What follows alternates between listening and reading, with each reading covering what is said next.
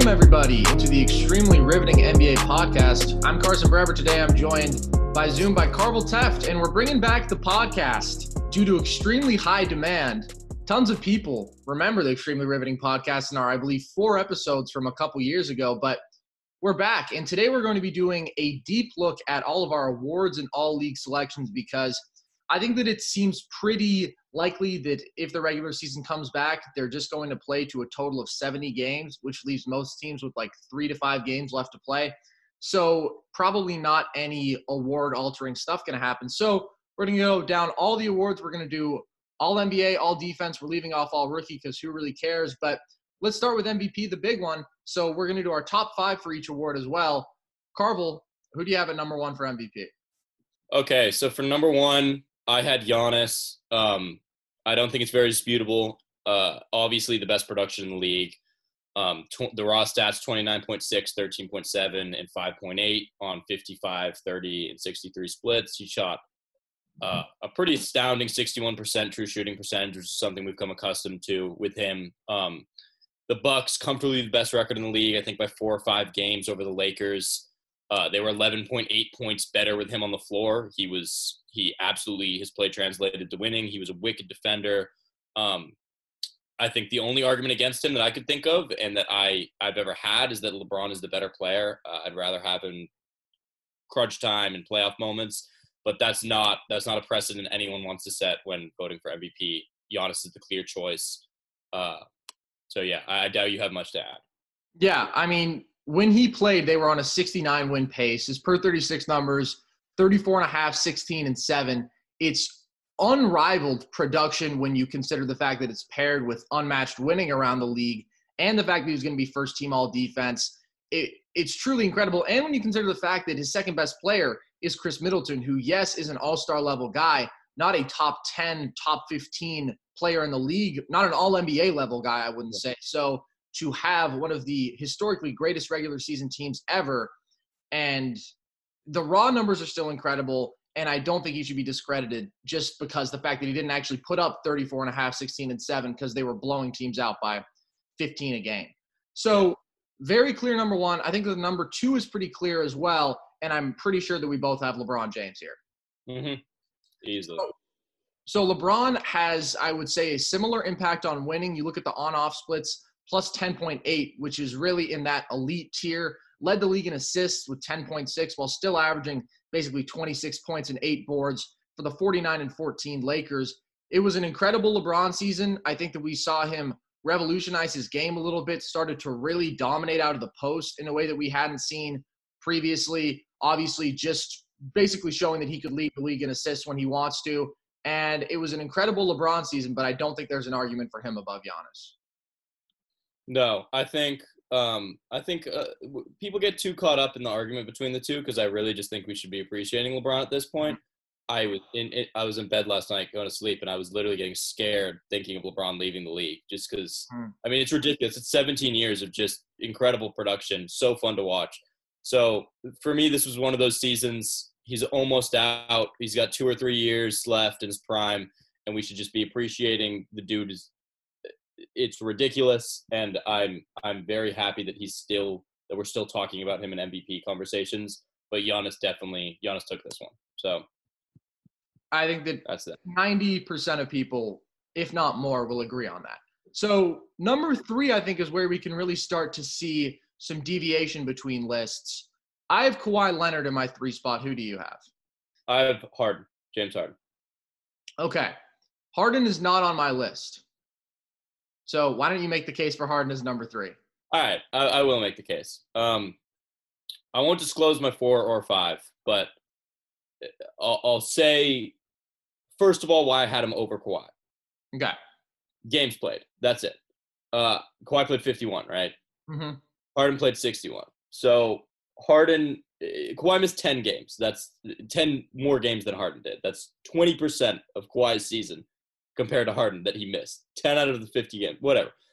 Anyways, I don't want to reward the biggest thing for me with Kawhi is that he wanted to rest, right? And it's definitely smart in the long run. They could win the champ. I don't care at all.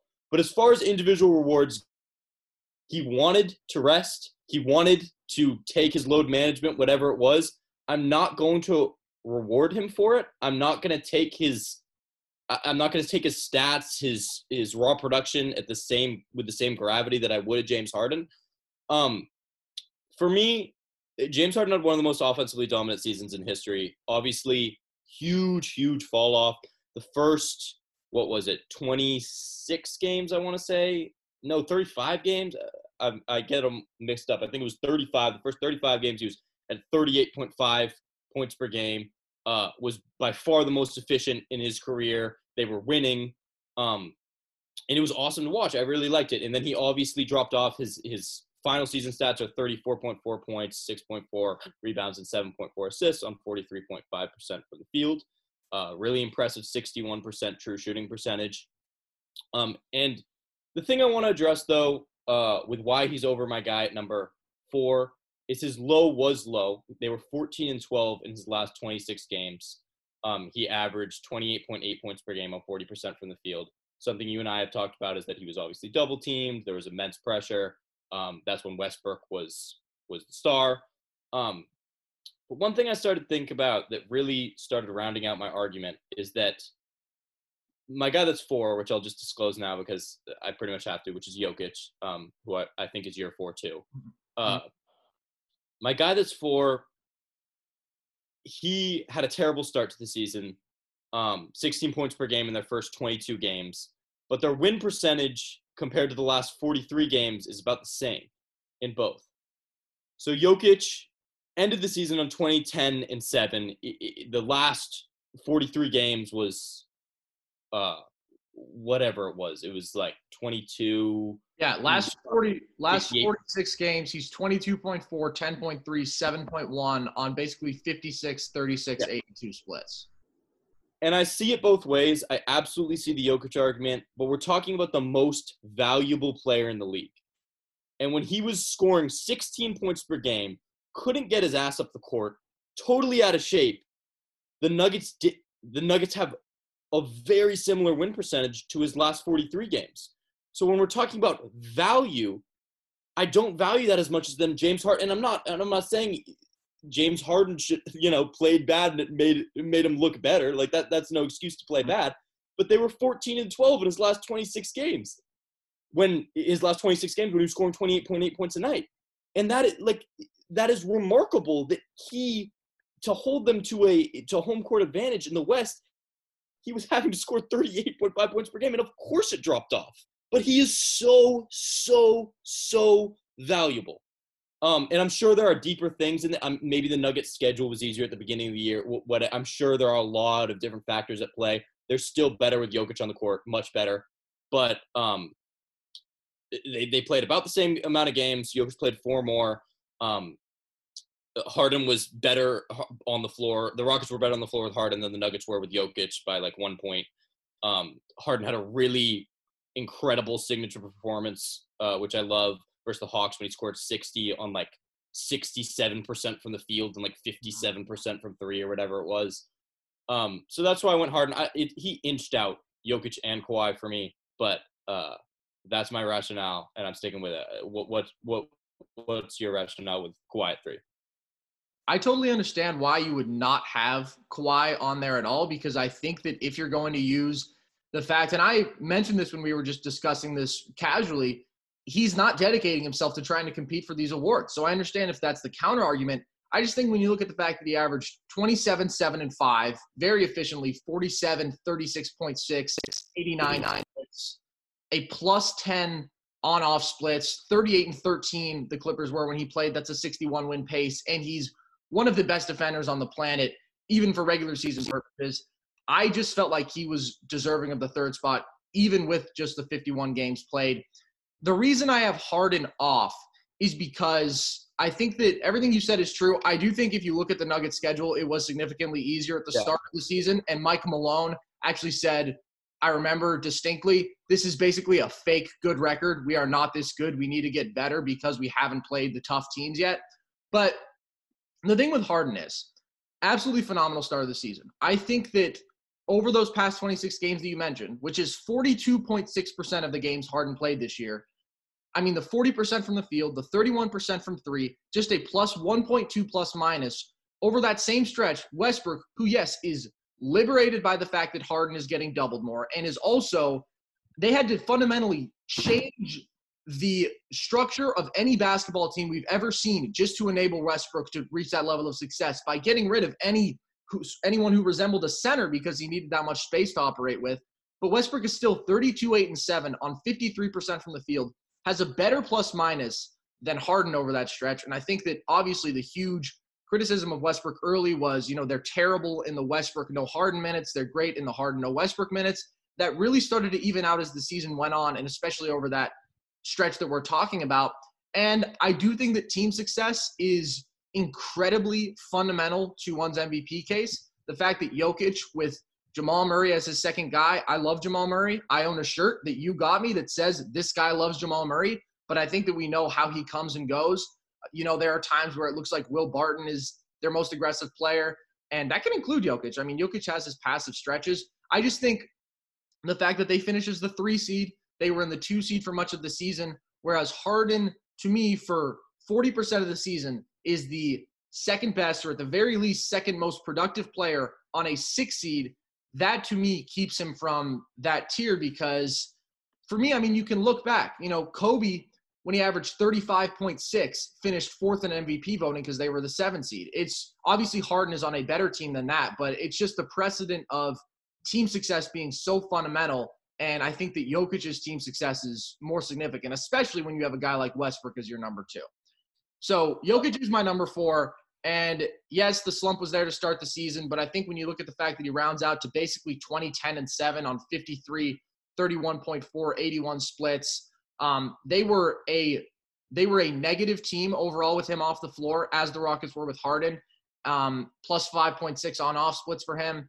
And I just think that the team success and the fact that his momentum was picking up or had picked up, whereas Harden was going downwards. I know that this is something that we disagree on. I think that I would much rather have you play your way into form than be struggling in the middle/end of the season. Yeah. Yeah. And who knows what our picks would have been if they did play 82 games. Just a couple things. Obviously, we're not gonna change each other's mind on this. We've talked about this for probably a month now. Yeah. But one thing, I don't love the Harden wasn't the best player on his team argument. I think it's a little naive. It's like if you look back at Steph Curry's MVP seasons, there's going to be 10% of games where just the best player on the court was Draymond or Clay. We're talking about like unanimous 40. All I'm saying is that it's like everybody knows if you ask any opposing player who is the best player on this team, it's going to be Harden. And you never play like it every night. I understand this is a large sample size, but like you have to understand the gravity of players and how they affect the game. The same way that Steph running off screens could be the most valuable player in a game if he goes 1 for 10 from 3. I think the same thing applies for Harden. I think when they won, he was most likely the most important player as just far the gravity he's pulling, how he's creating spacing. That's debatable, and I totally understand that his sample size is much larger than probably any other MVP candidate that we could think of. But I don't love the argument. And then just to clarify to people on your record argument, for me, I value more tiers of record than I do, I guess, individual record. The Nuggets were 2.5 games better than the Rockets. It absolutely matters, but it didn't matter enough to me when I'm splitting hairs with all this stuff to put Jokic above him. Although I totally understand the argument. There are a lot of people that would be in the same camp. Yeah. With that, it should be an award based on production alongside winning. So, but I just didn't think Jokic won to the extent where I was gonna put him in. But who's your? I have Jokic at 4. I think we both described our Jokic. So we both have Jokic at 4. My 5 is Luka Doncic, and this is one where I really had to sort of consider the games played factor because Doncic played 54 games versus Harden 61, but Doncic also missed 10 more games because the Mavericks as a team had played 3 more games.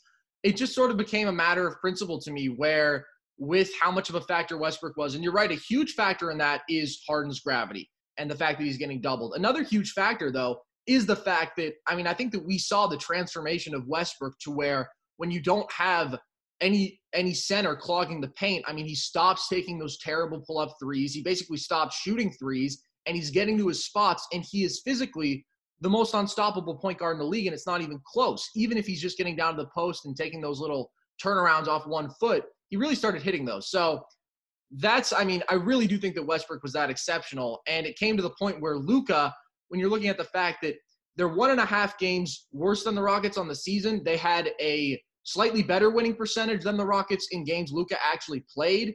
I just think that the fact that this guy averaged basically 29, 9, and 9 on 46, 32, 75 splits, and KP was shooting 40% for most of the season. He lost a dependable rim runner in Norman Powell, and he engineered the greatest offense ever by offensive rating, and a team that was fully competitive with the Rockets in the standings for this entire season and did not have on paper nearly the talent. I mean, most people weren't picking the Mavs to make the playoffs. And obviously part of that is just the fact that Luka improved, and he doesn't get credit in the MVP conversation just because he improved a lot. But I think that he had a more difficult role. I think that he was able to carry them to approximately the same team success. So it's close. I think if you really consider the games played and if that's something you value, I totally understand Harden. And I understand Harden even if you don't. But it sort of became a thing of principle where Luka is the single star, except for when KP really got going late, but Luka wasn't even playing in some of those games, versus Harden, who had Westbrook going off as he was, and they're still so close in team record. Yeah. So who do you have at number 5? I had Kawhi. This is where I drew the line with Kawhi, because the other 3 guys I was considering were Doncic, who played around the same amount, and I think everyone would agree Kawhi's just better. So that was pretty easy for me as far as just having the 5 spot, and Kawhi wasn't off my board yet. Mm-hmm. And then there was Anthony Davis. I really value being the best player on your team. I didn't really consider him too heavily. And then there was Lillard, who didn't make a playoff team. So I don't think I need to go too much into this. Kawhi's the second best player in the league, in my opinion, right now, with Kevin Durant out, and we'll see how that plays out. But he was the best player on the second team. This is the second best team in the best conference. Ridiculous production and efficiency. He added things to his game that we've been wanting to see for a while. I really liked seeing how he could play make this year. He beat the Lakers a couple times, which was super impressive. So yeah, Kawhi's my guy here. I couldn't leave him off my ballot entirely. Yeah, I think that we can see that there's a pretty clear top 6. I don't think that you could make that strong of an argument for AD, just because as exceptional as he was, I think you could very well argue he's a top 5 player in basketball, but that's not what MVP is necessarily about. And with Dame, he's fully off my board. I mean, what were they, 29 and 37 or something like that? When that's as incredible as he was individually, you can acknowledge that in all NBA. So let's move on to Defensive Player of the Year, which I think is an awesome race for this season. Who do you have winning Defensive Player of the Year right now? I have AD, which I'm sure you would agree. The race was between AD and Giannis at the 1 and 2. Gobert's up there too. I don't know where you went, but for me, it was between AD and Giannis. The thing I looked at most was just how Davis has transformed this defense, this Lakers team. The raw stats are great, 2.4 blocks and 1.5 steals. He's always had raw stats, but the way he disrupts everything and makes everyone else's job easier to the point where he just cleans everything up. You don't look at the Lakers roster and you don't even think of that many minus defenders, because guys like Kuzma, who can't really stay with anyone, doesn't have great instincts, it doesn't really matter. He's cleaning everything up. Yeah. He played in just enough games for me to justify it. 55, I was okay with that. And the way he changed the team, the culture, and that's why I considered him for MVP, even a tiny bit, just because when we're talking about value, I mean, you look at what LeBron and the Lakers did last year, given LeBron missed 30 games or whatever it was, and then you see how AD just invigorated this defense to a point where it's really, in crunch time, it's really hard to score on them. And obviously he's super versatile, could switch on to everything. I went with AD narrowly. Who do you go with? So I went with AD as well. For me, the race was actually between AD and Gobert. And it's because I still think that Gobert is the best defensive player on the planet. But to me, I think that it really matters that we look at the precedent for these awards, because, if we don't, then crazy things happen like the Westbrook MVP in 2016-17, where we changed the criteria. And what the criteria for Defensive Player of the Year has been for most of its history is best defender on the best defense or the closest thing to the best defense. It's almost always a guy on a top 3 defense by defensive rating. Tyson Chandler in 11-12 was the last player to win on a team that wasn't top 3 in defensive rating, and they were still number 5. The last guy who wasn't top 5 was Marcus Camby back in 06-07. So it just doesn't really happen very often, and the Jazz are 11th in defensive rating. And I think when you look at a guy like AD, who I think has been the best defensive playmaker in basketball for a while when you're talking about steals and blocks, but now we see him more consistently engaged possession to possession, is a guy that you can switch out onto so many people and can also protect the rim at an extremely high level. And when you look at how opponents have performed against him, when he's the primary defender, people shoot 38.5%, which is 8.3% worse than their average. That's the second best. That's the second largest margin among all players to defend at least 10 field goals a game. At the rim, within 16 feet, he holds opponents, within 6 feet, he holds opponents to 50% shooting. That's 11% below their normal. From 3, people shoot 30.2% against him, which is 5.7% below their normal. That's the third lowest percentage allowed for people to defend at least 4 threes a game. It's the third biggest margin. So I just think you're looking at all 3 levels. His length, his effort, his intelligence is impacting everything. And while I do think that Gobert may still be the better defensive player, the precedent says go to the guy with the better team defense, and that is Anthony Davis. So at number 2, it sounds like you have Giannis. So why is Giannis the guy there? Yeah, I went with Giannis mainly because of Gobert's faults this year. I just think there was a little bit of a drop off, which was kind of publicized a little bit. You never know with these type of things. But as far as opponent field goal percentage around the rim, just their team defense in general. And I think Gobert is a guy that's obviously always heavily relied on his rim protection and the fact that you can literally just funnel players into the rim and they're taking a bad shot at that point when Gobert's out there. And if he doesn't have that to the extent that he did, I just can't in the modern NBA with how important it is to be versatile and switch out onto the perimeter. Gobert's not inept in that sense, but when you look at someone like Giannis who can guard 1 through 5 all over the place, rover, high effort, the raw stats are there. Like, it's, I don't know. Opponent shot 9.7% worse against him than he did, which it's not an offensive stat, but it's just like, it's ridiculous. That just shows the amount of intensity and effort who's disrupting everything. And I think Giannis went and took it this year. Gobert took a step back, and his greatest strength was diminished. And from there, I just went with Gobert's my third guy. Yeah. Obviously, he's set a precedent that he's the best defender in the NBA. I wouldn't take that away from him just because of this season. But based on this season, I went with Giannis. Yeah, I think that if you are looking statistically, I mean, Giannis had the best defensive season. And to speak to the stat that you referenced there, people shot 36.1% from the field against him. That's 9.7% below their average field goal percentage. That's the best differential in the league. At the rim, people shot 41.9% against him, which is a 19.5% differential. He was a nightmare in every way. And you mentioned the fact that he is a guy who's a massive playmaker because he's allowed to roam a little bit. The only reason that I would put Gobert above a guy like Giannis is Gobert it's like his entire life is dedicated to playing defense. He contests the second most shots in basketball. He defends the most shots in basketball. People still shoot 40.2% against him, which is the 4th best differential of people to defend at least 10 field goals. People shoot 48.4% at the rim against him, where he is the 4th best differential. But I understand the Giannis argument. I just think that so much of the fact, and the Bucks, I mean, I was talking about the best defender on the best defense. The Bucks have the best defensive rating of the last 4 seasons. I mean, they are phenomenal defensively. I just think he has an easier role. And when I watch, I don't think that he has the same impact of a guy like Anthony Davis or Gobert. And a lot of that is just because I still think that it's difficult for a perimeter defender to have the same value as a rim protector. I mean, it's sort of simple when you think about it. There are people who are preventing other people from getting easy baskets, and that's what the ADs and the Goberts do. And AD can even switch out onto the perimeter. Giannis is phenomenal, I just think that the Bucks, they're such an incredible team defense, and Gobert is sort of more of a one-man show. So I could see going either way there. You said you have Gobert at 3. Who do you have at 4? I have Bam. I have Bam Adebayo at 4, which is a great name for Defensive Player of the Year candidate. But he's such an integral part of their defense. The raw production there, but it's way better with the eye test. If you watch them play, he's doing everything. They're not afraid to put him in any action. He can switch anywhere, off ball, on ball.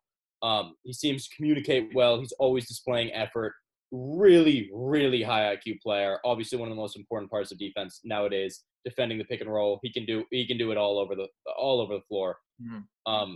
I trust him in big moments. I trust him against big players. He can move his feet well on perimeter, at least well enough. He's a great rim protector. So I went with him. I just think the biggest thing with him is the eye test. When you watch him play, the dude busts his ass on defense. He's a really, really solid defender. So I went with him at my 4th spot. Who do you go with? So I have Bam at 5, and I love Bam. But my number 4 is Ben Simmons. That's my number 5. Yeah. So we agree on the top 5. I was really pretty heartbroken to leave Marcus Smart off my ballot entirely, just because he was a guy that I was so high on. The fact that, he's at times the Celtics decided he was legitimately their best option to guard guys like Jokic, Porzingis. He's just such a dog. But when it comes to Simmons, I think that he is the best perimeter defensive playmaker in basketball, in that he has the quickest hands. He's the most aware of when people are sloppy with the ball, and he just takes the ball from people. Leads the league in steals with 2.1 a game, 3rd most deflections in basketball, the most defensive loose balls recovered. And then when you're looking at him as just an on-ball defender, people shot 41.3% with him as the primary defender, 4.7 worse than normal. It's, I believe, the 2nd best differential for any guard defensively. There's certainly an argument to be made for Bam because the versatility for Bam is so exceptional. I think he moves his feet better than any defensive big man in basketball. He's so versatile, and he does certainly impact. I mean, people struggle against him. 43.4% from the field, 33.8% from 3. They're 5.5% worse at the rim. They're down everywhere. I think that a guy that we should at least mention is Brook Lopez, because I think that he's gotten a lot of attention as the dominant rim protector for that Bucks defense. The reason that I would take a guy like Bam over him is because I just think Bam's doing a lot more. I mean, the nature of the Bucks drop defense is, okay, we'll funnel guys into Brook. Brook, block shots, protect the rim. And Bam is a guy who has to deal with so much more switching, who will take on an assignment like Giannis and will guard him as well as anyone in the NBA. And so I respect what Brook Lopez does. He's great at what he does. I just value what Bam does more. Yeah, and not to discredit Bam, but, I mean, not to discredit Brook Lopez, but he was thought of as kind of a poor defender in Brooklyn. So, you have to take that. You have to take – I don't want to take his production with a grain of salt, but it's clearly more driven by the system than it is by him as an individual talent. Whereas with Bam, he's a very, very, very solid defensive player. I went with Simmons at 5. I can't argue with anything you said. I think probably some of me putting Bam above him as I watched a lot more Heat games. He's incredible to watch live. Bam is. So I think with Giannis and Gobert and Bam and Simmons, they're pretty interchangeable. I agree. So let's move on to what I think is one of the more obvious races, and that's Rookie of the Year. And I can't imagine that we differ at number 1. The 2 through 5 spots, there will probably be some deviation, but who do you have at number 1 for Rookie of the Year? I have Ja at number 1. Clear cut. Yeah. I mean, people, it's hard because he's a social media phenom, but people underrate what he did. Just leading his team to an 8 seed and being that efficient for a rookie guard, being that respected by his peers, making his teammates better. His teammates love him. If you listen to their YouTube clips of him mic'd up, listening to him talk with Taylor Jenkins and his teammates about all the defensive stuff, just these little nuances in the game, it's pretty remarkable. He's just, I don't think there's any race at all. I don't think there was going to be any race at all. I don't care if the Pelicans took a playoff spot. So yeah, Ja's my guy. I'm sure there's nothing different on your list. Yeah, I have been in love with John Morant for this entire season, not romantically, but as a basketball player. I remember preseason, we actually had a conversation about this. I was like, I think that Ja will be a top 10 passer in basketball the day he sets foot on an NBA court because the vision is so exceptional. The deceptiveness, his ability to make decisions midair. I mean, he'll jump and you'll have no idea where the ball is going, but he knows exactly where it's going.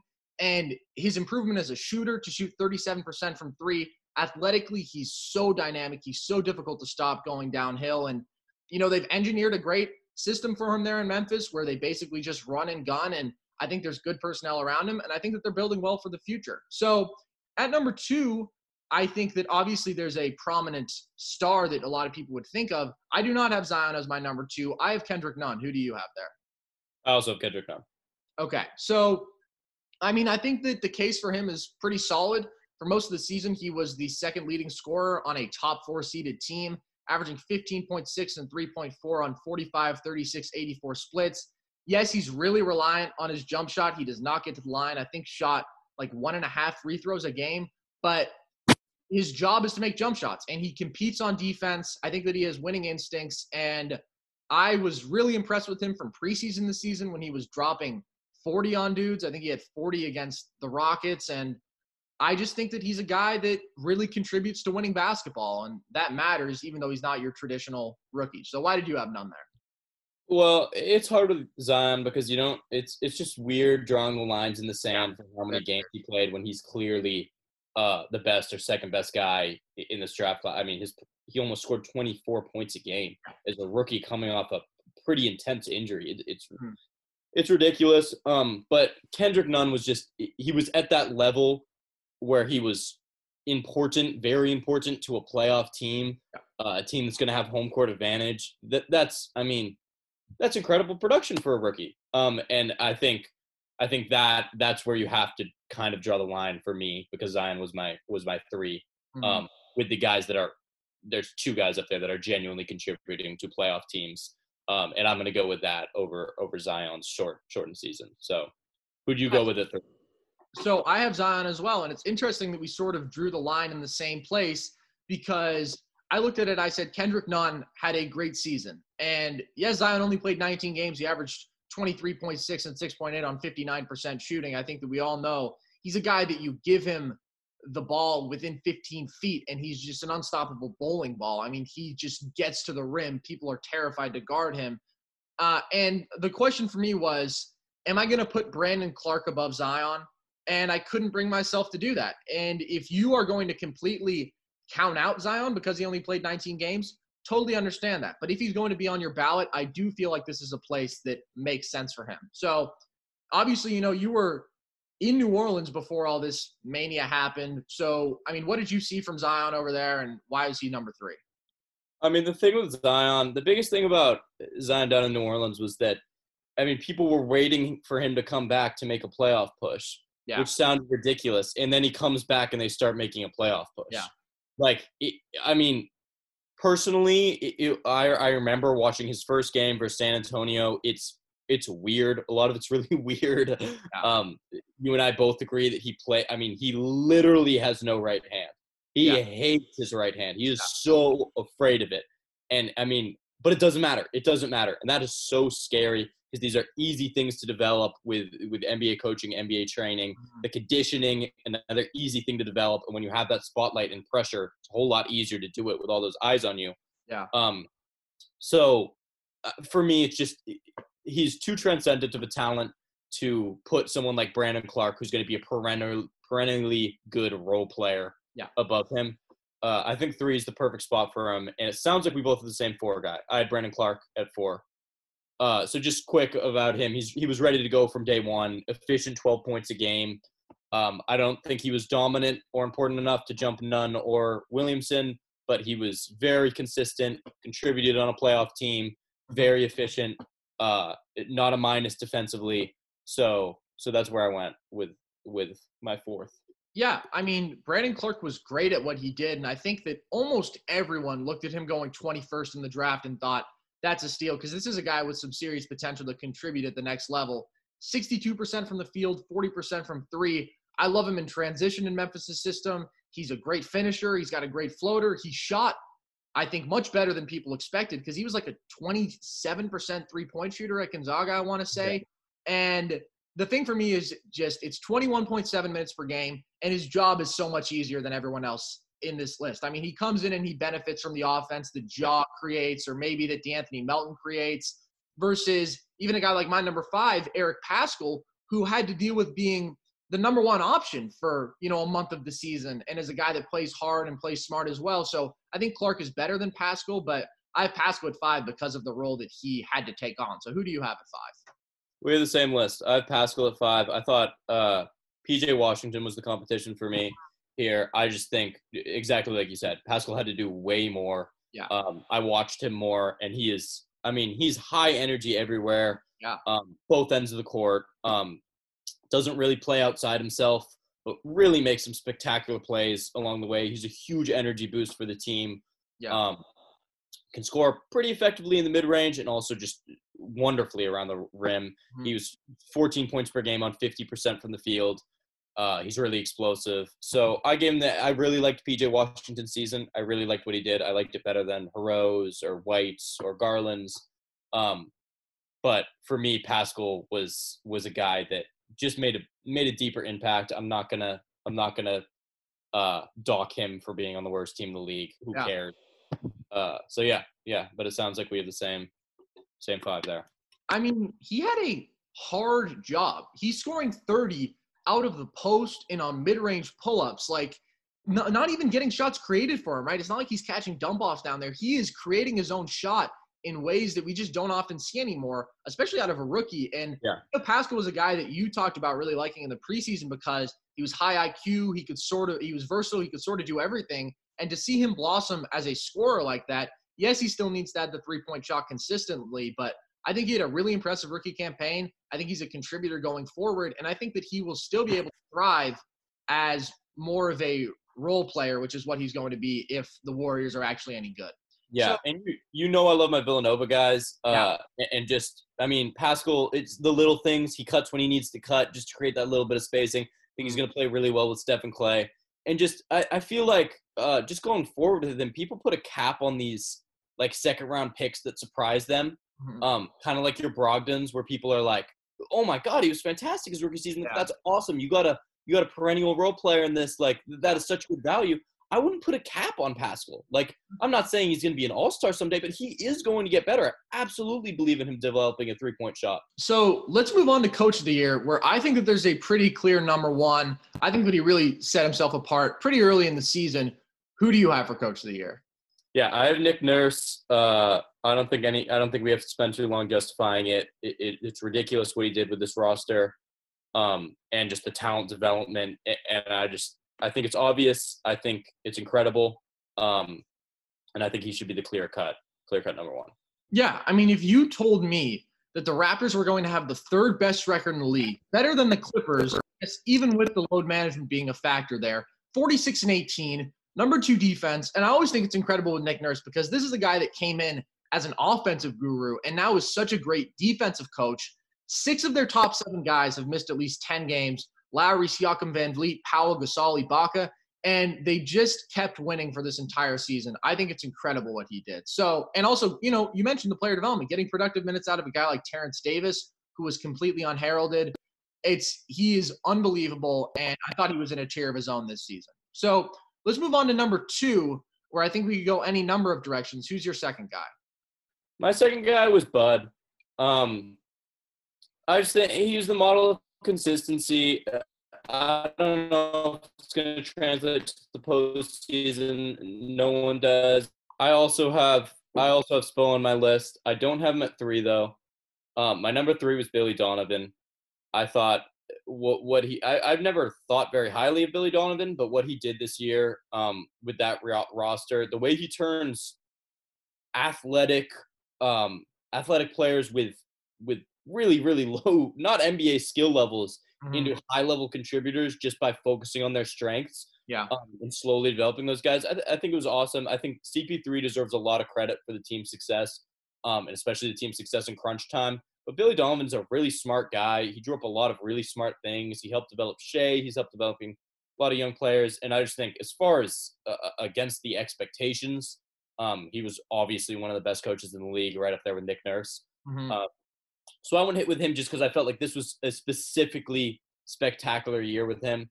Mm-hmm. Maybe that's just I'm getting used to how good Spo is. Yeah. But Spoelstra was my number 4. Who is your number 4? My number 4 is Taylor Jenkins. And I think that the reason for that is sometimes it's tough to sort of delineate between what is contributed by the players and what is the coaches. Like, I left Billy Donovan off, even though, they overachieved incredibly this year. They are seated above the Rockets right now. Who in the world expected that? I mean, it's because of a tiebreaker, but still, for the Thunder to be the 5 seed, I just attribute so much of that to to Gallo playing so well, to CP3 choosing to really elevate these guys, to Shea improving. And I think that Billy Donovan definitely deserves credit. Maybe it's an anti-Billy Donovan bias, but he didn't make my list. But the reason that I have Taylor Jenkins is to be a playoff team in the West with a rookie as your best player, it just doesn't happen. I mean, he's, engineered this up-tempo offense, which I think really serves Ja best because he's just so great in transition. In 2020, 31 games played, the Grizzlies were number 4 in defensive rating. That's phenomenal, and that just doesn't happen with guys this young. I think that he's shown that he gets good minutes from everyone, from DeAnthony Melton to Brandon Clark to even, as crazy it is to say, in the spots where they've thrown Josh Jackson in there, he's been decently productive. And I think that Jenkins is a great coach. I think that he did an incredible job for his first season. So he's my number 4. Who do you have at 5? At 5, I had LeBron. Nice. Yeah. I wrote that I'm not going to give this award to the schmuck that talks for him. No disrespect to Vogel. I think he's a good coach, but at the end of the day, they need someone to sit. They need someone to sit in the head coach's seat. I think he's highly respected throughout the league, but let's face, like, within the locker room and on the floor, LeBron's got more sway. So I guess you can call it Vogel, but no, let's call it LeBron. Let's call it LeBron for my fifth guy. I think he's the most respected coach in the league. I think he's the most important one. So the reason I went with him / Frank Vogel is just the I think there was a drop off afterwards. I guess I didn't see Taylor Jenkins really. Mm-hmm. Maybe if he overachieved just a little bit more, and then there was no one else. Of course, other than Brett Brown, who was definitely considered for this post. But I didn't see anyone else taking it. And then you got the best team, or the best team in the best conference right there. So I was like, why not round it out with that? Who do you have at 5? Yeah, I mean, that's the fair rationale for LeBron / Vogel. I didn't consider Vogel basically because of the fact that, I mean, you put LeBron as yours. I just think that Vogel has the easiest job in the world. And compared to Bud, where those are, the 2 best records in the league, Bud makes his players so much better, and his systems. I mean, Bud is really an incredible basketball mind, and Frank Vogel, not so much. And I think LeBron makes his players better too. So. Yeah, I think that's true. My number 5, I went with Nate McMillan, and I don't know if I feel great about it because I think that McMillan has his flaws as a coach, but I think that when you look at the fact that the Pacers were 39-26, they were even better without Oladipo because they had a little bit of those transitional bumps. And I think that part of what he did well was sort of, I guess, just letting the players play in some way. I think the fact that he really let the Brogdon-Sabonis pick and roll be the majority of their offense for so much of the season, that was just smart. I mean, that was a really productive offense, and you could argue that that's a pretty simple thing to do, but I think that he made the right choice there. I think that they got great production out of their bench with McConnell, with the Holidays, with Doug McDermott. So I just think that he did a good coaching job overall. I really considered Carlisle as well because of the fact that they had the greatest offensive rating ever. I just think that that goes more to Luka and what Luka was able to do. So let's move on to 6th man of the year. Who do you have? And this, I think, is a pretty interesting race. I think that early on there was a clear front runner who then sort of came down to earth. So who do you have as your number 1 for 6th man? Dennis the Menace. So do I. It just felt like he did a little bit more than Williams or the other candidates this year. The 3-guard rotation was nasty for the Thunder with Shea and CP3, and he's just a dog. And every time I turned on a Thunder game, it was like, oh, there's Dennis making another huge play again. A lot of times he's full court pressure on the opposing point guard. The raw production looks great. 19 points per game on 47. Team impact was very clear. He's on a playoff team. And I think he went out and earned this one. I think a couple of the other candidates took a little bit of a little off year, maybe prepping for the playoffs a little bit more. And Dennis was awesome. Dennis was a star. Yeah. It was actually pretty easy for me, this race. Yeah, so I had Dennis Schroeder here. I agree. I thought that it was pretty clear cut. You talked about the 3-guard lineup. That was the second best net rating of any 3-person lineup in the league, or, any lineup that involves the same 3 players, plus 28.6 net rating in 401 minutes played. So that's basically over 8 games of basketball, and they're plus 28.6, which would be, the greatest team of all time by far. I think that you saw the improvement from 3 from Shooter, shooting 38% from deep. That was big. They were 9.3 per 100 better with him on the floor. And I think that he was sort of liberated by not having to be, a pure point guard because he's playing with CP3 or Shea so much, because, he's really a guy who likes to score first. And I think that we saw that there were some systems in which he's a volume shooter and he can be inefficient. I thought that he got rid of a lot of the bad this year, kept most of the good, and I thought it was a great season for him. So at number 2, I have Lou Williams, the sixth man, 3-time sixth man of the year winner. I think that what he does offensively is still pretty much unrivaled. Schroeder definitely did it a little bit more efficiently this year, but out of the pick and roll with Trez, he's just brilliant as a playmaker to average 5.7 assists off the bench and 19 points per game, 41.6, 36, 86 splits. They were actually 5.7 per 100 worse with him on the floor. They were still plus 4 overall because they're just a good team, but they were better without him than with him. But I still think as the engine of this offense, he is more valuable than anyone else. So who did you have it to? I had Sweet Lou also. I think he does too much to be lower. Yeah. It's admittedly a down year, but it's nothing too radical. He can get a bucket whenever he wants, pretty much from anywhere. That's the most valuable skill in the league. But yeah, I don't want to just reiterate the stuff you said. So Lou's my number 2. Who's your third? My third is his tag team partner, Montrezl Harrell. And I think that the reason, even with Lou's incredible deficiencies defensively, he's abysmal on that side of the ball. And Trez is a guy who gives a lot more effort. I just think that he's so dependent on Lou Williams offensively still. Out of that pick and roll, Lou creates so much for him. And yes, Trez can clean up off of offensive boards and whatnot. I just don't think he's a guy who averages 18.6 and 7 on 58% shooting without Lou Williams by his side. And that's why I feel like I have to give Lou the edge over him. Who do you have at 3? That's why I have Montrez at 4, and that's why I went Derrick Rose over him. Okay. I think Rose does way more. I think there were many times this season when Rose was easily the best player for the Pistons. Yeah. And I thought his playmaking looked a lot better this year. He was finishing well around the rim, as he always does. They were better with him on the court. They were worse with both Lou and Montrezl Harrell on the court. Obviously, completely different situations, but he does a lot more than Trez. I think it's very close, but for me, Rose is more important, and the production is obviously there, although he did miss some time. So I went with Rose at 3 and Trez at 4. Yeah, so I totally see the argument for D Rose at 3. I actually have Goran Dragic at 4.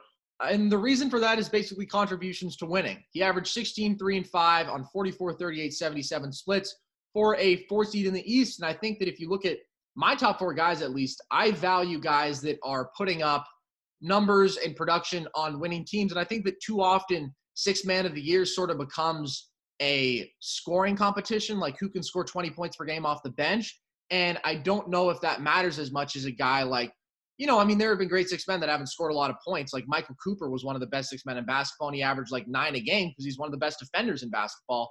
And I don't think, D Rose had a great season. So I certainly see the argument there. I just valued Dragic's contributions to winning. So do you have Dragic at 5? Yeah, I have Dragic at 5. Obviously a much needed scoring punch for the Heat off the bench. Facilitates the offense well. Raw production is there. There were no competitors for me for this spot. I think it was a clear-cut top 5. But why I had Trez and Rose over him was just as far as importance to team, I guess. Mhm. I consider just because noticing how the Heat played with before Dragic came back, I didn't think Dragic is super entertaining to watch. I didn't think there was a huge difference Yeah. um, in how the Heat play. I think he's a good piece, but I don't know. I think the Clippers and Pistons would lose more in the games that Harrell and Rose don't play. But it's close. The last three for me were super close, but I went with Dragic at 5. I completely agree on the Clippers front with Trez. I just don't think it really matters if the Pistons lose more because they're Yeah, losing enough as is. yeah. So we have one award to go, and then we're going to get into All NBA and All Defense. It's Most Improved Player.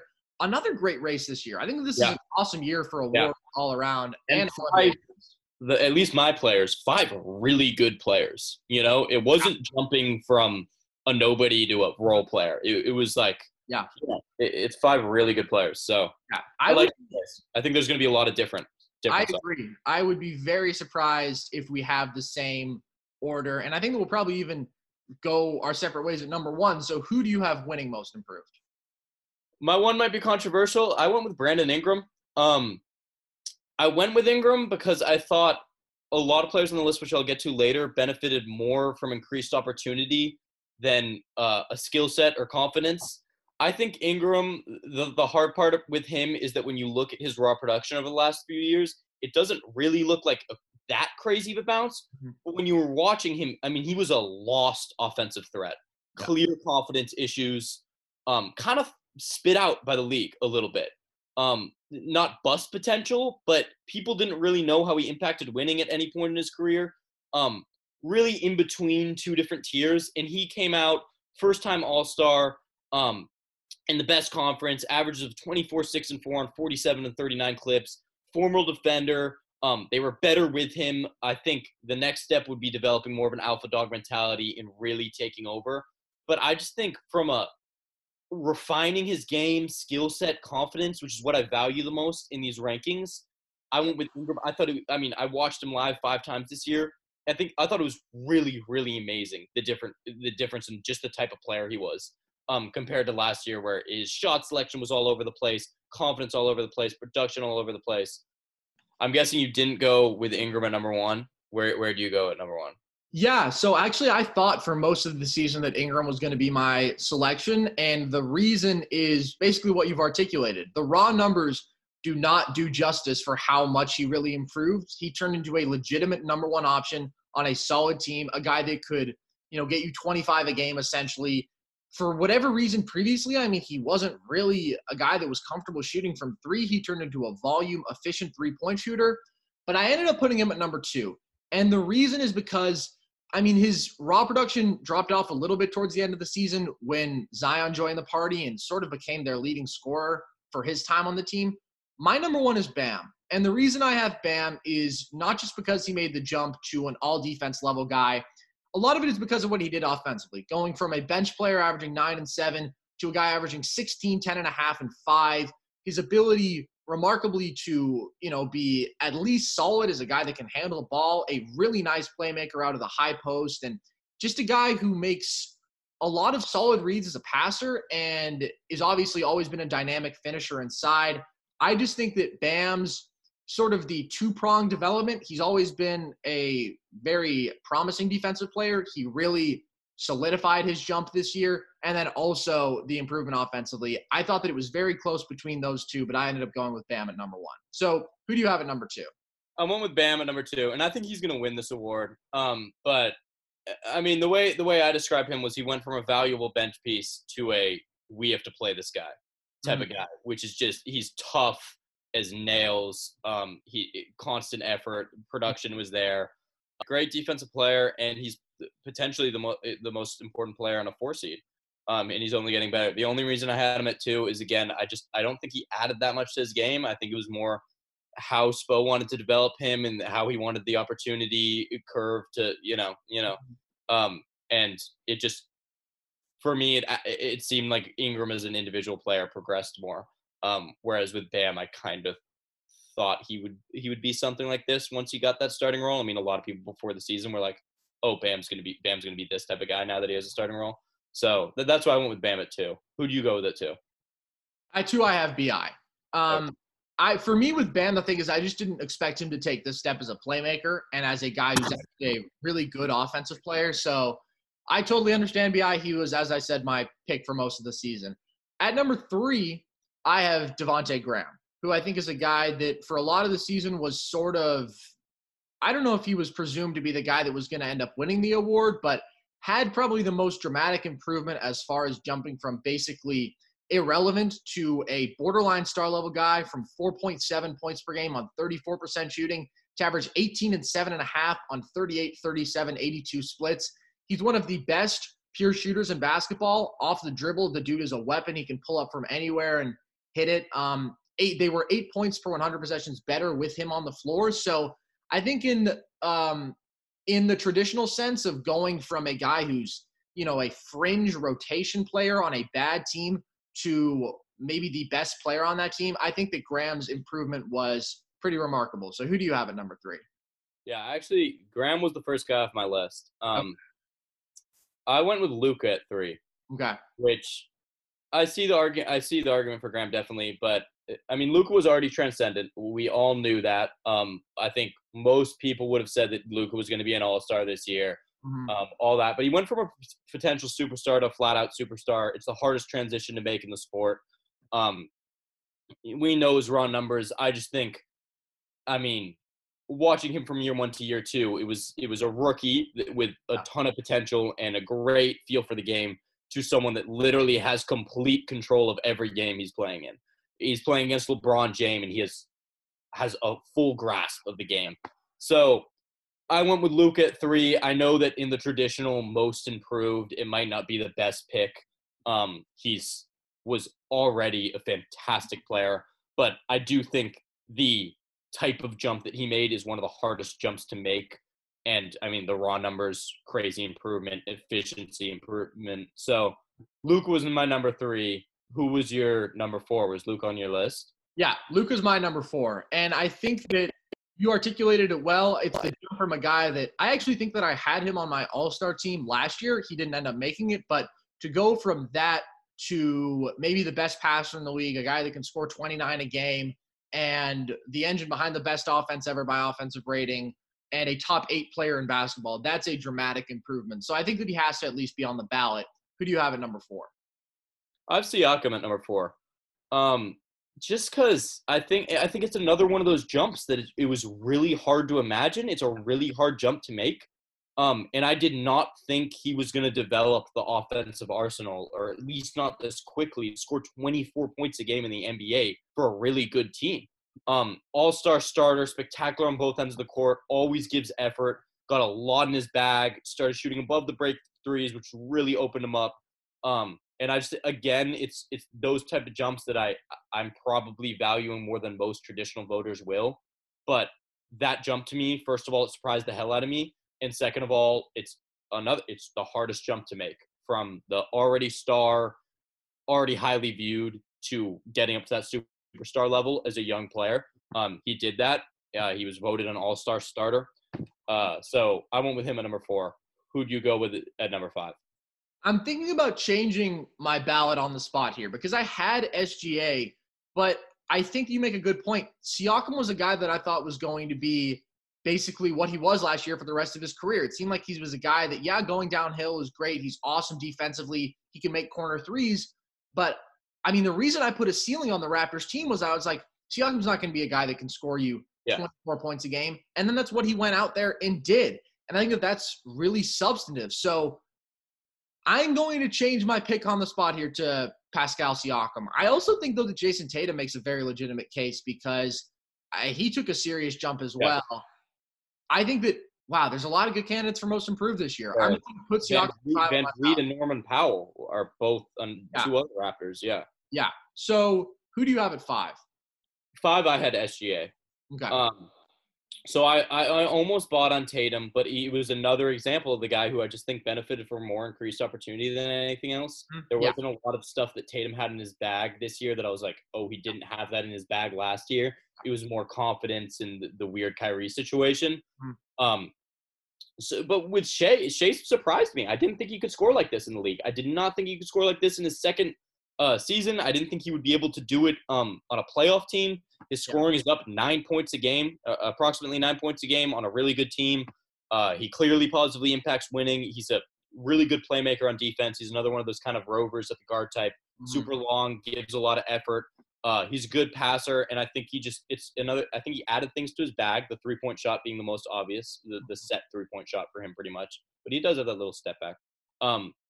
And that's what I valued more than someone like Tatum, who I just think, I mean, fantastic player who's given the rightful opportunity that he deserves.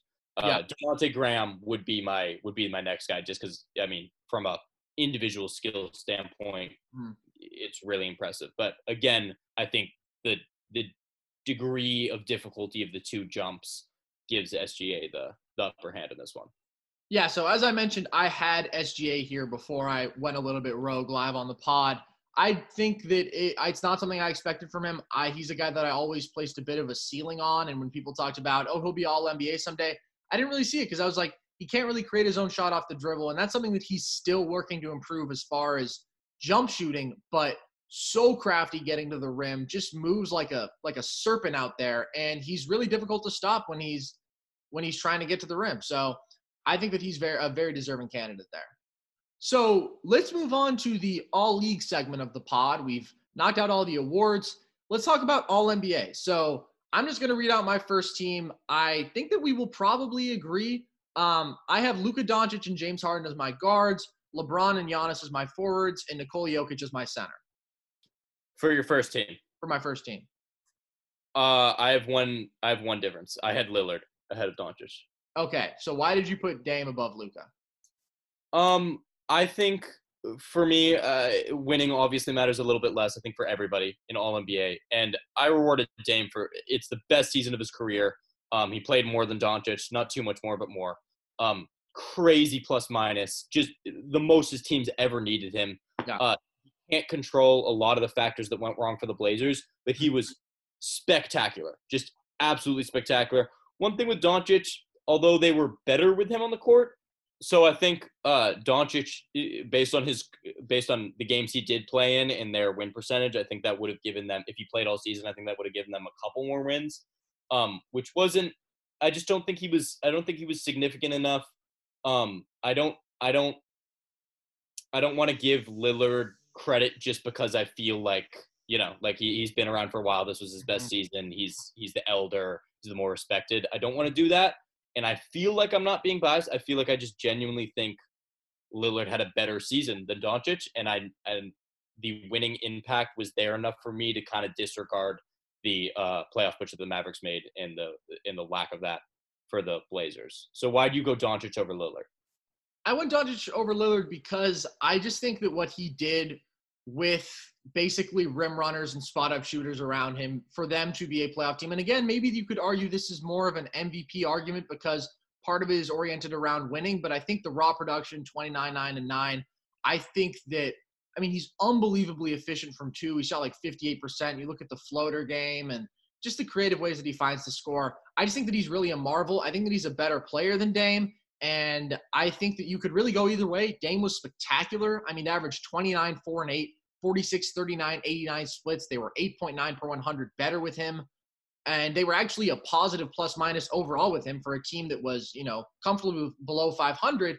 Dame was incredible. I just gave the edge to Luka because I think, I don't know. I just felt like he was the better basketball player. Yeah.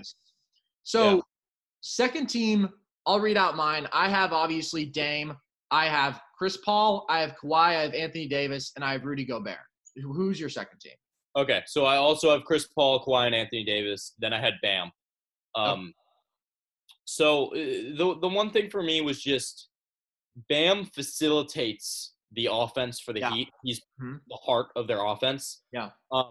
And Gobert, I mean, more than ever this year, I noticed him being almost a liability. He's kind of that playoff Ben Simmons sitting in the dunker spot, and you're just like, what's he doing here other than jamming up off-ball cuts and all this stuff? So I just think that Gobert wasn't dominant enough defensively this year to validate him being above Bam here. But other than that, I obviously had Doncic instead of Lillard on the second team, and everything else is the same. So why do you go Gobert over Bam? So the terms that you put it in are the exact way I thought about it. It's basically Bam's advantage over Gobert offensively more significant than Gobert's advantage over Bam defensively? And initially, I thought yes, because of what Bam is as a playmaker, basically. But then I thought, I really do think that Gobert is still special defensively, and Bam is great there. This was a tough one. It really was. But I just think when you think about the fact that Gobert is still giving you 15 and 14 on 70% shooting, leads the league in screen assists, which people always love to point out because it's like, hey, Gobert is not that bad of an offensive player. He's very flawed. He's very flawed offensively. And outside of finishing and setting screens, he's, as you mentioned, can often be a negative. I just think that he's still the best defensive player on the planet. And I fully understand going either way. I had Bam penciled in, and that was a tough one.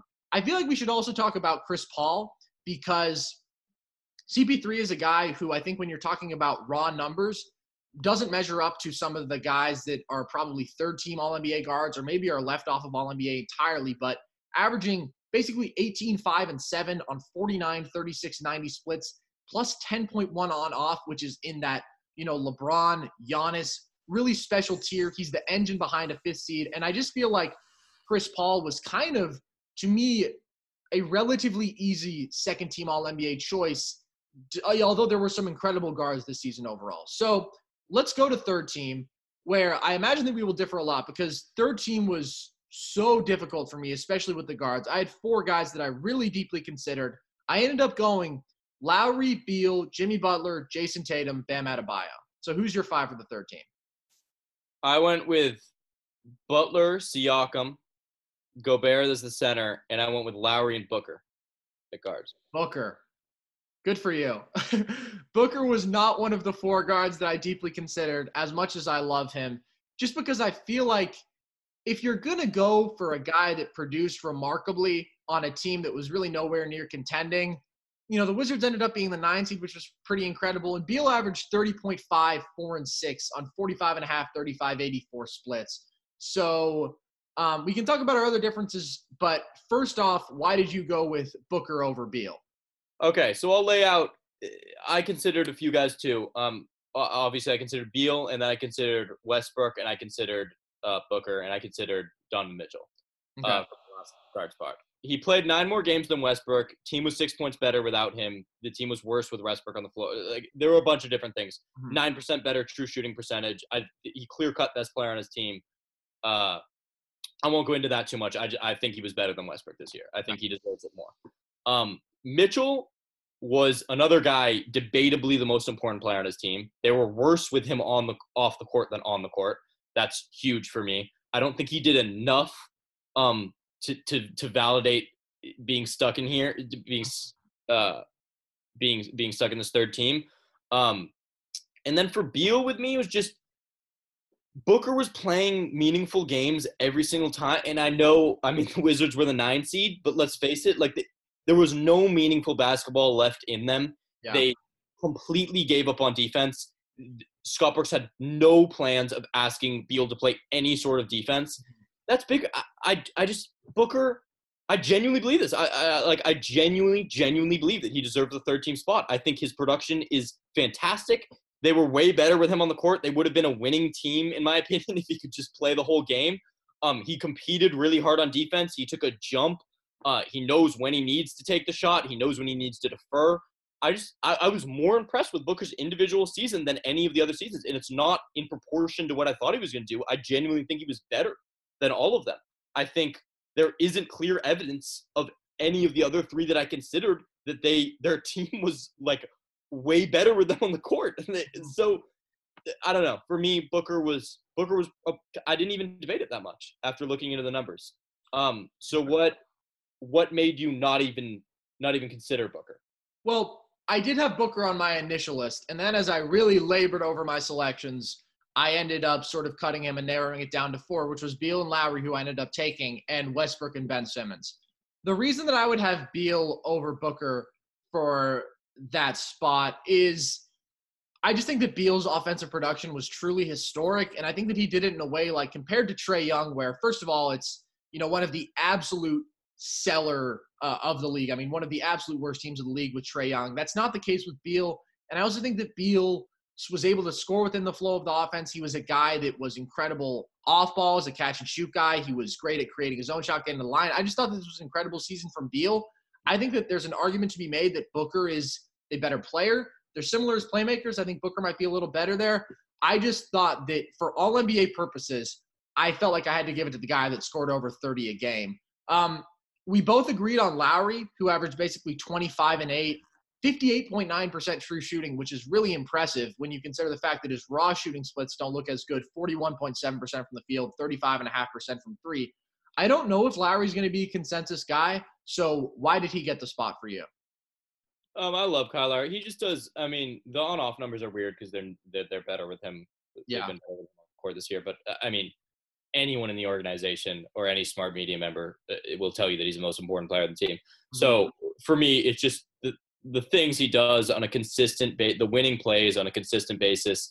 It's remarkable to watch. I love watching him. I think he took his scoring, obviously, to a little bit of a next tier with Kawhi gone this year. He's never been the most efficient guy, but he gets it done when you need to get him to get it done. Very physical, one of the best defenders in the league. I just think he was more solid. He was more meaningful. I definitely think Lowry was the cutoff here for the tier with Doncic and Paul on the second team. I think the sixth spot was really what was up for debate for me. I clearly had Lowry. Do you have anything to add, or was that your thought process too? Yeah, I had Lowry. I would say that he was a guy that I considered leaving off, but I ended up choosing him just because, I mean, the contributions to winning, you're right, the on-off splits are weird.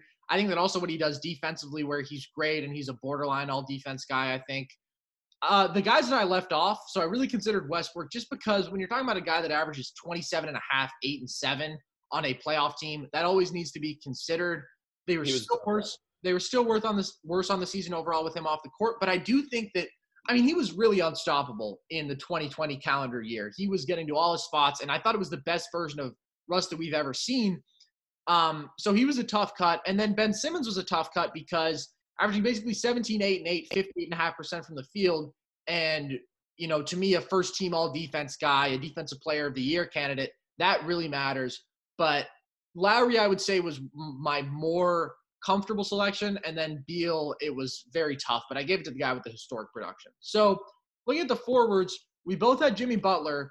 We deviated on Tatum versus Siakam, which I think was a really tough selection and was one I went back and forth on. So why did you end up going with Siakam? I think they were close to by the end of the season. They were both about just as valuable to their teams as each other. For me, it was just consistency. Siakam did it all year long. Tatum was a borderline all-star for me. Yeah. He didn't really start producing till after that. I didn't really see the Tatum argument. I think Tatum's a better player. I think Tatum's going to be a better player. But for this specific year, I just think Siakam did more over the course of the entire year. I think it's a lot more important to score 24 a night for the entire year than it is to do the Tatum 20 on not the best splits. And then he obviously went on a rampage, 27 a night for a few weeks or whatever it was. And I know Siakam can be a little bit up and down. He can have games where he still scores 15. But for me, it was the consistency thing all year, offensively and defensively. Haven't had to question the confidence. Haven't had to give him an all-star game to get him going. Why do you go Tatum? So this one was incredibly close. If you're looking at the raw numbers, they're almost identical. It's 23.6, 7 and 3 for Tatum versus 23.6, 7.5 and 3.6 for Siakam. Their efficiency, they're both at 56% true shooting. They're on, the second and third teams in the East. I think this is really about as close as it can get. Really, the reason I gave the nod to Tatum is, well, one of the factors was they're plus 11.5 as far as on-off splits with him, which is like really Giannis level. I mean, it's him and Giannis in that tier, which is insane. I'm not going to act like that's the sole determinant because I think that there's probably some unaccounted for variables there. Although he really did begin to carry them in February when he's averaging, 31 and 8. I mean, that was ridiculous. It sort of came down to, I think, that Tatum's the better player. And at the start of the year, Siakam was the better player. I do think there was a bit of a drop-off because he was averaging like 27 for a month, and then he sort of fell down into the more like 21 range on a night-to-night basis. I totally get choosing Siakam. For me, the tiebreaker ended up being Tatum is the best player. I think he's the better player between the two. He's the best player on his team, and I wanted to reward that. we both have Jimmy Butler. Was Jimmy a guy that you considered? I guess you probably didn't consider leaving him off. I did consider going with the Tatum-Siakam combo. I sort of considered all of those combinations, but why was Butler worthy of this for you? Well, I did. I think Butler was probably my sixth guy. Okay. My sixth forward. So I think if Tatum was going to take a spot, it would have been Butler's spot. Okay. But for me, I just think with Butler, you always have to look.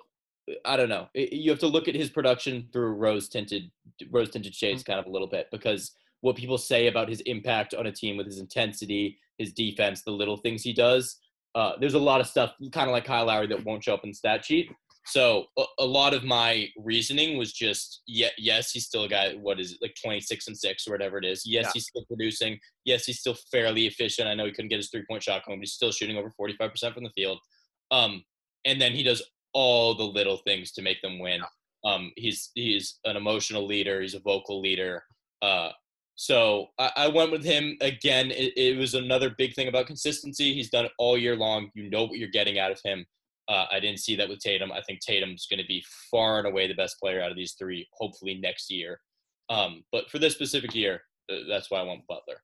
So we had very similar rationale. I mean, for me, it's Jimmy is the engine of a top 4 seeded team. What he does as a playmaker is something that neither Tatum or Siakam have. And so I think if that can sort of negate the scoring disadvantage, his efficiency, he's actually the most efficient because he gets the line, he takes 9+ free throws. Yeah. So his true shooting is over 58%, which is remarkable considering his raw numbers from the field and from three. And I just think that it's, as you mentioned, it's sort of an argument that statistics can't make, but I think that everyone knows how valuable Jimmy Butler is. I think that he's widely regarded as an all-NBA guy this season. Also borderline all defense. I think that all three of these guys are borderline all defense. And so I could see people going with any two of the three. And I think that all in all, this is a really solid 15 all-NBA guys. And I don't feel like there's anyone that really looks out of place to me, except you could argue that the centers are a tier below, but I do think that Gobert and Bam both had fantastic seasons overall and that they deserve to be here for the most part. So it's going to be, I mean, I am so intrigued to see a hopefully more healthy league next year. Yeah. Kyrie, KD, Steph coming back, Clay. And I mean, these spots are going to get tight. They're going to get really, really tight. So some incredible players are going to be left off. And of course, what we didn't even mention is, Gobert and Bam are not going to be seeing many more All-NBA appearances because neither of us had Embiid or Towns, I assume just because of too many games missed. But those guys are basically locks going forward. Yeah. And it's ridiculous. I mean, the fact that like Kawhi and AD were second team this year, Dame or Luka, one of the two was second team. It's an unbelievable spot that the NBA is in right now, talent. And to go back to your center point, the fact that next year we could have Jokic, Embiid, and Towns as the three centers on our All-NBA ballot that is ridiculous amount of talent at the center position in the league, more than I've seen in my lifetime as a basketball fan. And coming from 5 years ago when DeAndre Jordan is a third team all-league center, to have maybe Embiid as your third team all-league center, that is ridiculous. A healthy league is going to fill out a remarkable all-league ballot next year. So we can only hope. We can only knock on wood. Yeah, I agree. I mean, even the all-star teams, the fact that Devin Booker had to get in as an alternate in the West with the incredible season he's had, it's ridiculous. So let's move on to all defense. The final segment here. First team, I have Marcus Smart, Ben Simmons, Giannis, AD, and Gobert. What do you have? Same as our first name. I don't feel like there's really any controversial point there.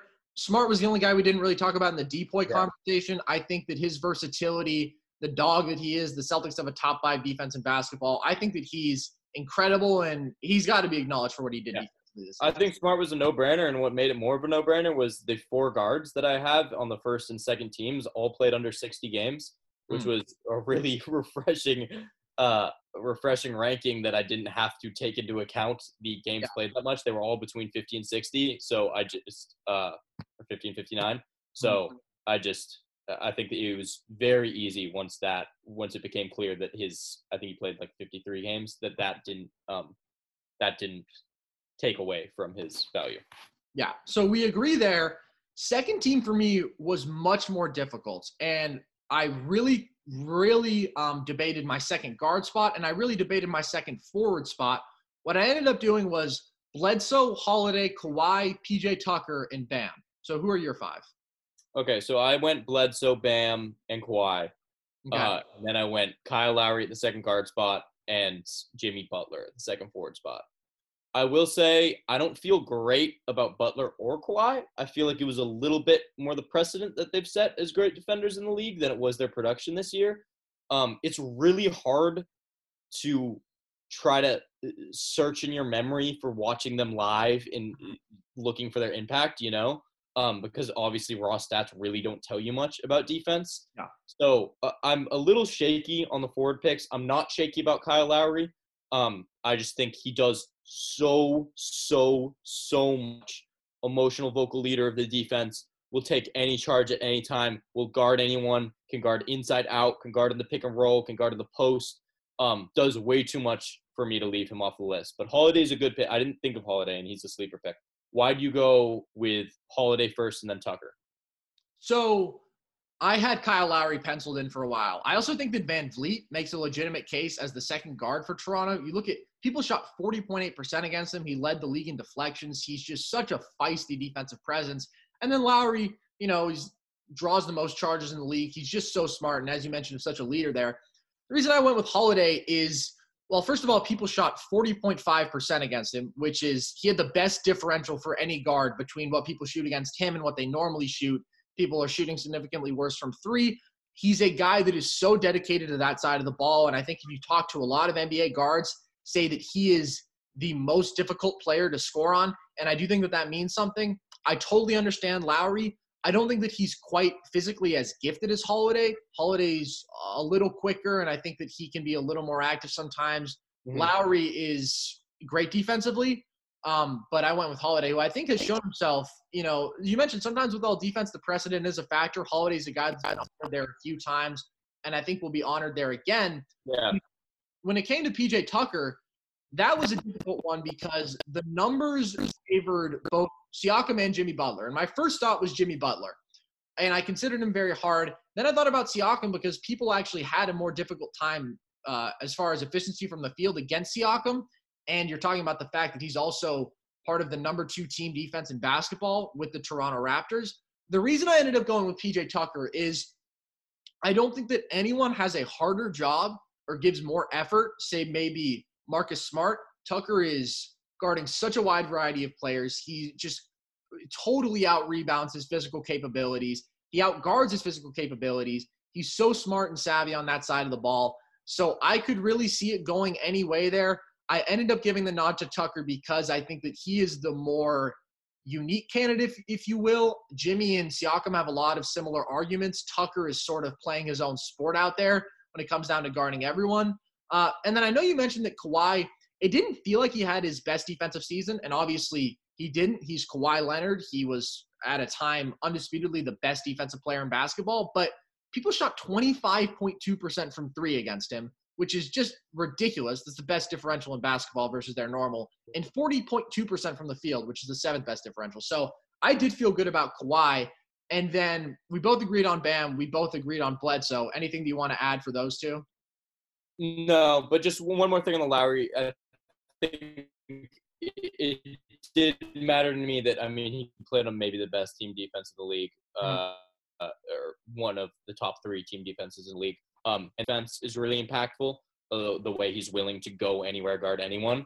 And then with Holiday, one of the bottom 3 defenses in the league, bottom 5 defenses in the league maybe. So although he's a great individual player, people speak so highly of him. I think there's a difference between knowing how to guard someone one-on-one, affect their field goal percentage, all that stuff is great, and then really play effectively in the rhythm of a team defense. And I think that's super important. So that's why I went Lowry. I don't think Bledsoe really needs to be defended that much. He's a dog at the center of the best defense in the league. And he doesn't really need the system to be as great as he is. And he's another guy that will guard all over the place, not afraid to get in the post, not afraid to switch on anyone. Right. I totally understand the Lowry argument. It's an argument that I was leaning into myself for a while, and it's a close call. I think that these are, really my biggest takeaway from this is that there's so much talent in the league. There's not really a player on any of these lists that I feel like doesn't deserve to be there. and the league's in an incredible spot. So that's going to do it for the first episode of the revitalization of the extremely riveting NBA podcast. We're going to be here, for a while now, and we're going to keep talking about hopefully at some point basketball that's actually going on. If not, we'll do mock drafts, and we'll cover all sorts of stuff around the league. So that's going to do it for us for your day. I've been Carson Brever. Carl Teft was with me today, and I hope you enjoyed.